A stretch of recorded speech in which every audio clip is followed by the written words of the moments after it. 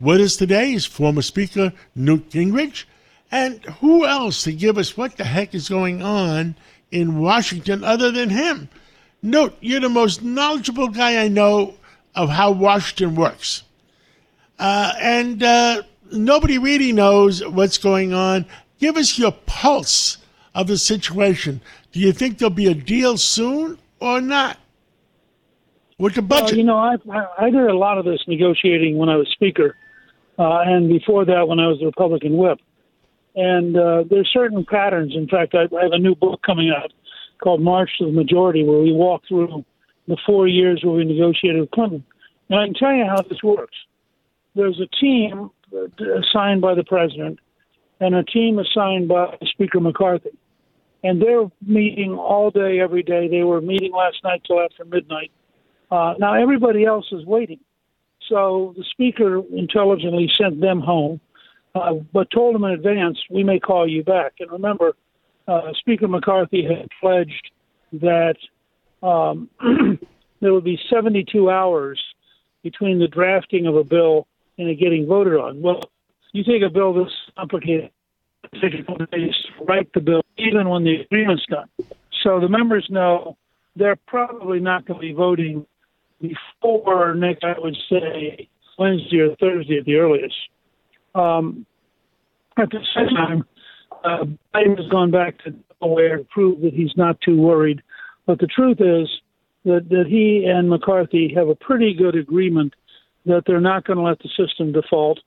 The Treasury can actually find ways to shift money around for a while after June 1st, so although they've claimed that's the deadline, there really are some extra days in there if they need them.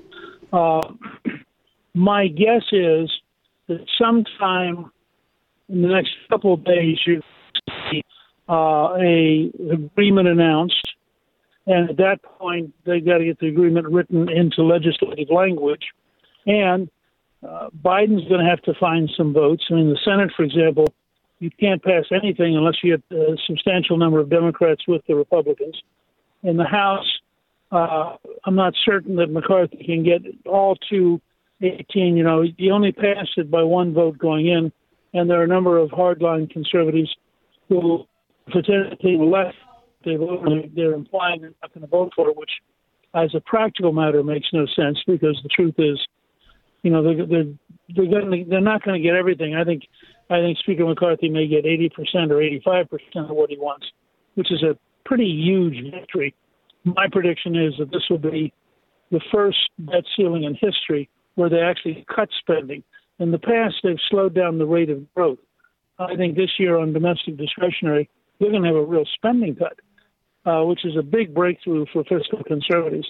So there's a lot going on. I'm moderately optimistic that it'll work out. The country clearly is on the side of Speaker McCarthy and the Republicans by about 65 to 25.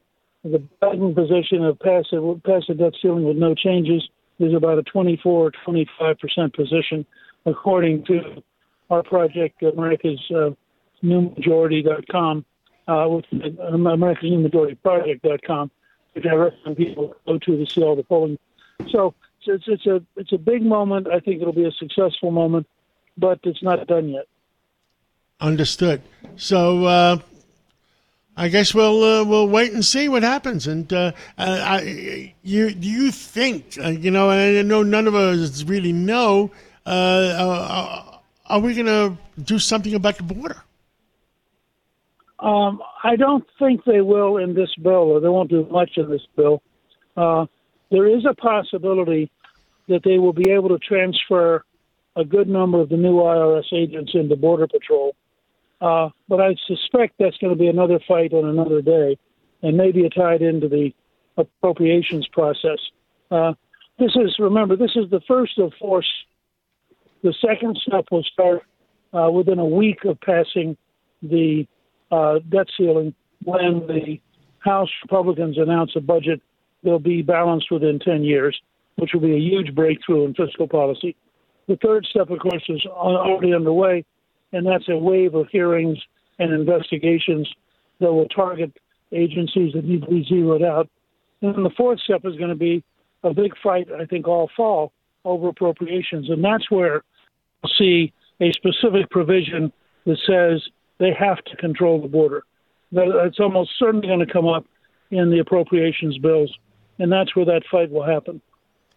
Understood. Memorial Day weekend, this weekend coming. Anything you want to tell the American people? How do you feel? Well, we feel pretty good about it. I think Calista and I both feel like we have a got to be grateful for this Memorial Day, and we really encourage every American to remember that despite whatever our problems are, this is an amazing country with amazing opportunity. There's a reason that we're the one country in the world that has to worry about people coming in. You know, we don't worry about people leaving America, but we attract people from everywhere on the planet, and that's because we have been blessed with the freest and most prosperous country in history. And I think there's a lot this Memorial Day, both to remember those who sacrificed for us to be free and those who worked so hard for us to be prosperous.